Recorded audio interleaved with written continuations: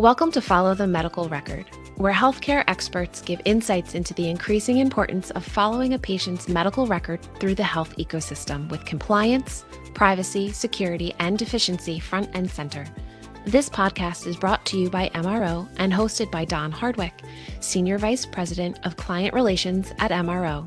Don has been in the health information management industry for over 40 years and has extensive knowledge of how medical records make their way through the healthcare ecosystem.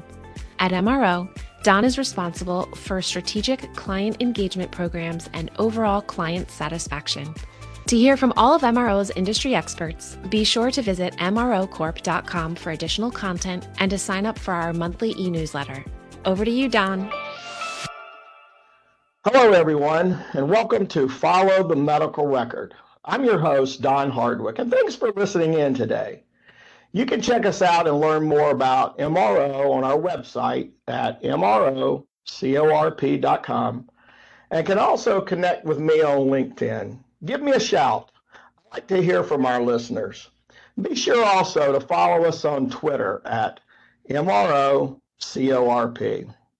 Today we'll be talking to Jason Brown, who's the new CEO of MRO. So first, Jason, let me say welcome and thank you for joining the show. Happy to be here, Don. Thanks for having me. Really excited to have this opportunity to talk to all our listeners. Jason, your career path has certainly been on a magnificent growth path, which has landed you in some key corporate roles, including, of course, the CEO of MRO. So we'll get to that career path in a moment, but first of all, I'd like to kind of turn back the hands of time, if you will, and give our listeners a little bit about, your growth and how you selected this pathway. And then we'll get into, following that, how you see the medical record intertwined within the healthcare system, and more particularly where MRO is going. So let me start here with a little bit about your pre-college years. I'm gonna go way back. And give our listeners a little bit about where you grew up, what led you into the direction of your collegiate career, and then the major that you picked, and then we'll kind of go from there. No, that sounds great. So yeah, if we go back in the way back machine, I grew up in Little Rock, Arkansas. So small town kid, Southern values. Grew up with my mom and an older brother, and she really just instilled in us early on the value of hard work. It was one of those households that if you came home with a B, the question was, why didn't you get an A?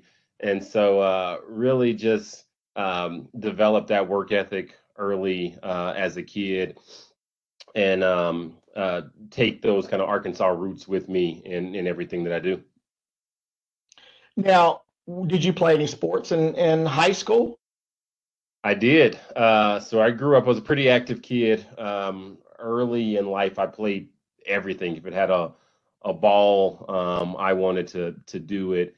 As I got to middle school and high school, basketball became my primary sports. I played basketball throughout high school.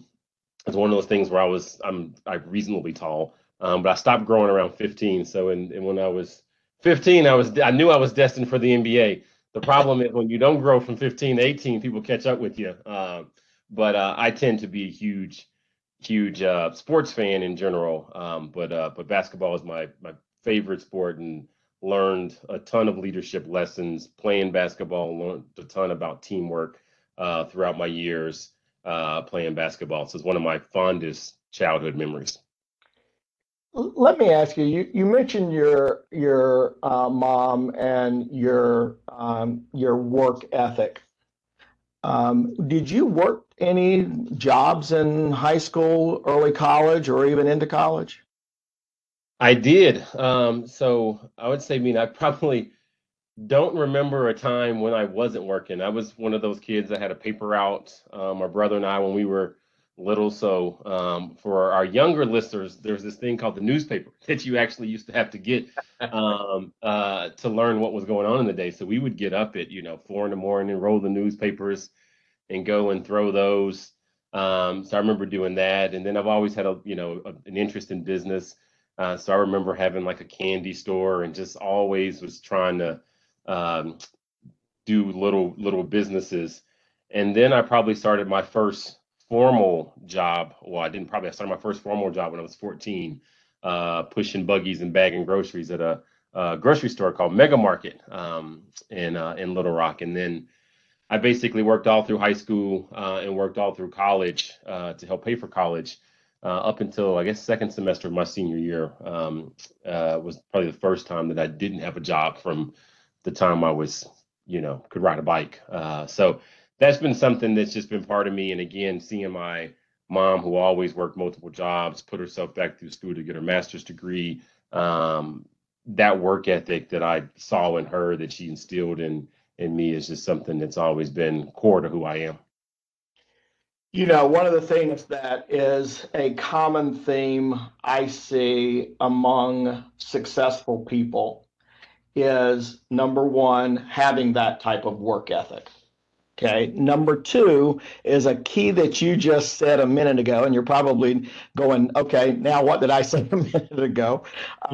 Was the fact that you had an early paper route. Mm. Most successful people rise early in the morning and get their day started. I had a paper route and I did the same thing. And at times you did not want to get out of that bed at all. But it's that drive that makes you later on in life. And that's kind of the point here, is that drive makes you successful. That's the building block for success for your future. Were you in any clubs or anything else extracurricular in high school? A couple of things. We had kind of the Future Business Leaders Club and a few other things I did in high school. But my primary activity was playing basketball at that point. That translates over into your choice of where you were going to go to college. So tell our listeners a little bit about about that direction, where you went to undergraduate, graduate, and what drove you to pick that school, number one, or schools, plural, number two, and then what motivated you to go in the direction of the major that you chose? Yeah, no, great questions. So I had the good fortune of going to Morehouse College in Atlanta, Georgia. For those who may not be familiar with Morehouse, it's a private liberal arts, all male, historically Black college and university, and just a rich history. Some of our most prominent alums are folks like Martin Luther King Jr. And so for me, when I knew I wanted to go outside of state for college, and wanted to really marry a academic, obviously education and experience, with a place that also had a very thriving, compelling social experience, and then more importantly, that really had a focus on developing Jason as a person and a leader. And the thing that was unique about Morehouse is I found a place that could do all three of those. And while there's many great universities and colleges that I looked at, Morehouse was unique in the sense that it had a really big focus, and has a really big focus, on developing strong men, strong leaders, and people of character. And so there was multiple things at Morehouse, but one of the things is really, it's like if you educate a man's mind, but you don't educate his character, you have done him a disservice.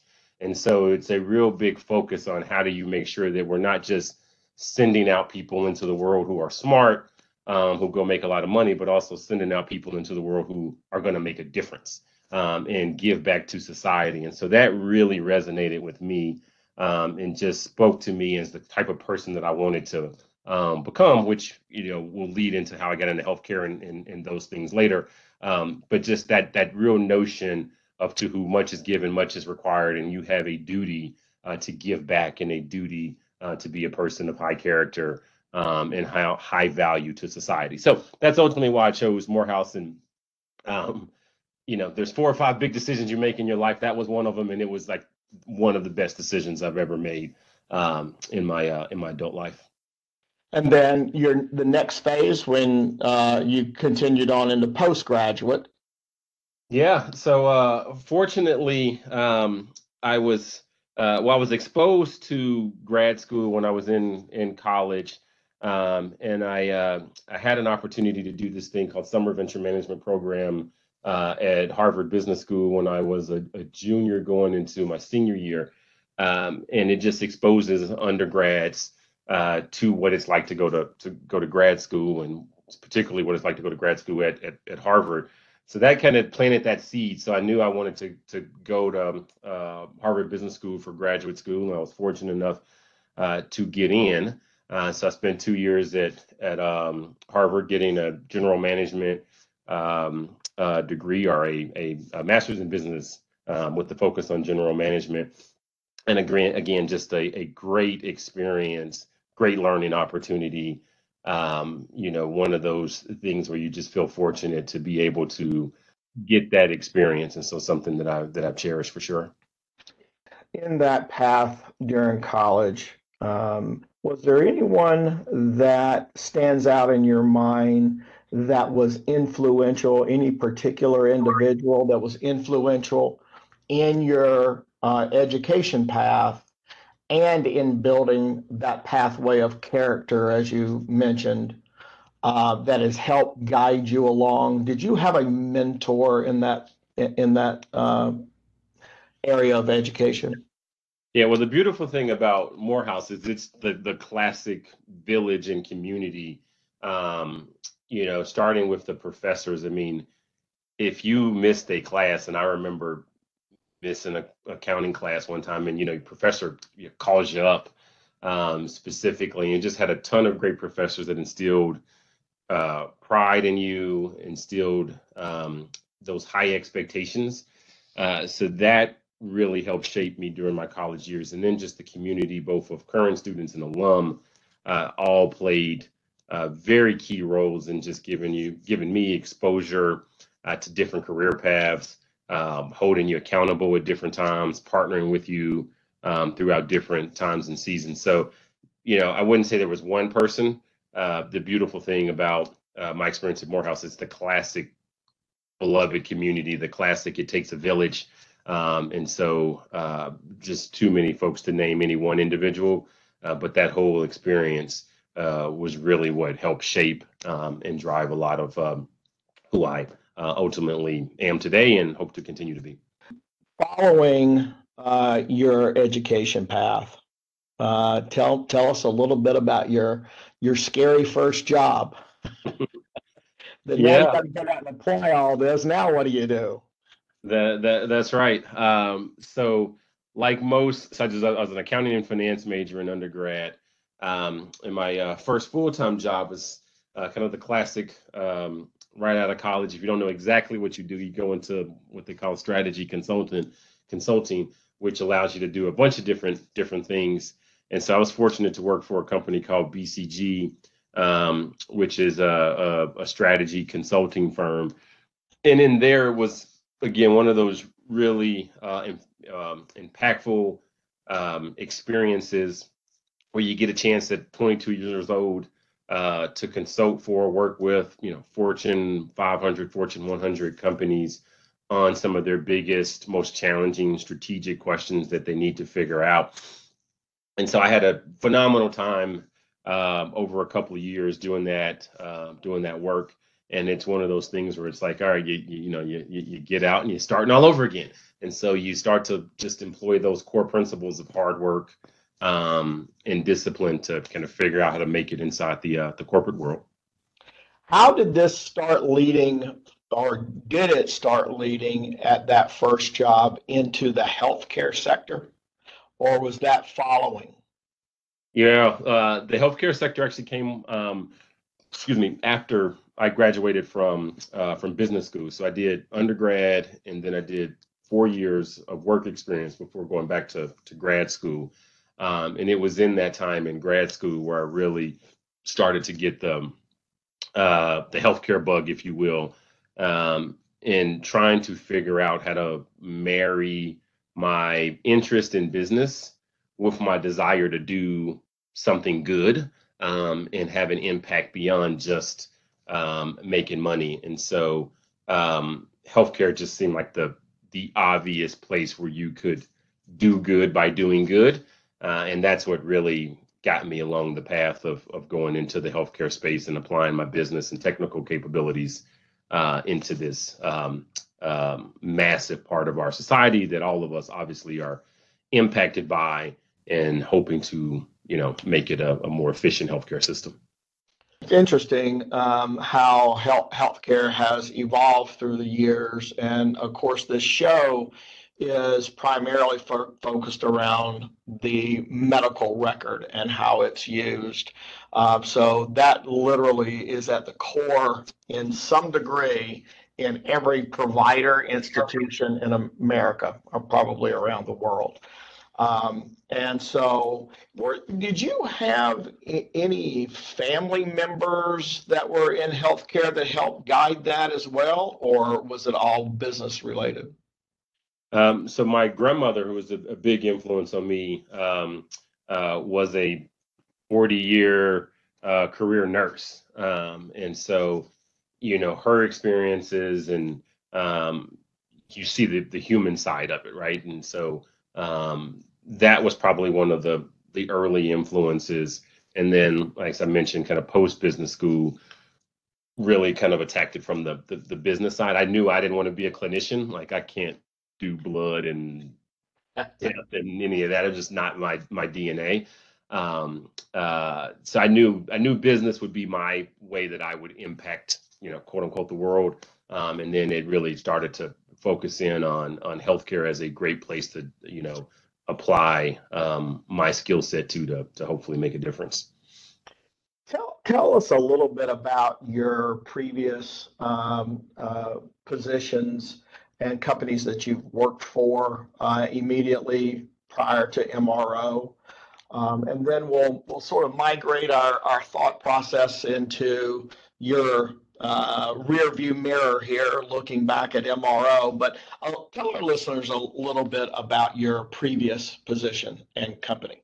Yeah, so I'd say I've been fortunate to work with a lot of really good healthcare technology firms. So I started my healthcare career with a company called MedAssets that was in the supply chain GPO and revenue cycle space, and spent 5 years there, did a lot of interesting things, and just had a chance to work with an extremely talented team. And when I look back on that experience and look at where all the different people have gone on since then and just had really remarkable careers. But that was one of my, foundational shaping experiences. I learned healthcare in that space. Our CEO and founder at the time, a gentleman named John Bartis, is just a phenomenal leader, and just got a chance to work with so many great people there, that it kind of set the foundation and trajectory for a lot of my healthcare career. After that, I went into the population health space with a company called Valence Health here in the Chicagoland area. Valence is one of the early innovators in pop health, kind of circa right after ACA, in helping providers really be able to think about how do you manage in a value-based care world, how do you continue to manage a patient population outside of the kind of episodic nature of when they're in front of you in the hospital setting or in the physician practice setting, but really think more holistically, longitudinally about that, and really help providers continue to deliver on their mission through data and analytics. And so we sold that company to Evolent Health, which is a still doing kind of value-based care work, and combined our capabilities with Evolent's, and stayed on with Evolent for a good bit of time to bring those pop health value-based care capabilities together. At that point, I had been running a division for those companies. I felt I was ready to step out and be a CEO and lead my own company, and was fortunate and blessed to be able to get an opportunity to do that with a company called Discovery Health Partners. And what we did at Discovery was apply analytics to big data for payers to help them, in some cases with their Medicare Advantage books of business. How do you manage that more effectively, and identifying things around what we call Medicare MSP, Medicare Secondary Payer, other conditions around end-stage renal disease, but really apply analytics to help payers be more effective across their operations. And so I ran that business for a number of years. We were fortunate to sell that business and combine it with a company called MultiPlan, which is a large publicly traded healthcare technology firm that's had a phenomenal amount of success delivering on behalf of payers and providers. And so spent a year there combining those two businesses, or combining the Discovery business within the MultiPlan business. And then most recently, as you know, joined MRO in February of 2020. But that's a little bit of my background. I've spent the last almost 20 years, and it's flown by, 20 years in healthcare technology, just trying to continue to leverage technology to help make healthcare more efficient, lower the cost of healthcare across the payers and providers, so that we can provide more affordable care, ultimately provide more affordable care to patients and increase access to more and more patients. So that's the work I hope to continue to do for the next 20, 30 years if I'm fortunate to. Gosh, that is a tremendous career path here up to this point, and I agree. I hope that you're able to continue that same trajectory for the rest of your career. Jason, unfortunately, due to some time constraints with the show, I believe we're going to need to pause here and then resume next time with a part 2 of this series. So I just want to thank you again, and we'll sort of pick up where we've left off here, and then start with MRO and start looking forward, as you say, in your career path, what you see for the future, and we'll resume this with our next show. So I want to thank you again for joining me and for sharing your history here so far. So thank you very much for doing that. No, thank you for having me, and I look forward to continuing the conversation. Very good. For more insights on a patient's medical record through the healthcare system and discussions with top executives in the healthcare industry, visit the show's page at mrocorp.com. Click on resources and check out our previous podcast. You can also explore additional resources and thought leadership on our website. Check out the program page on healthcarenowradio.com. Finally, be sure to connect with us on Twitter at MROCORP. Until we talk again, I'm your host, Don Hartwood.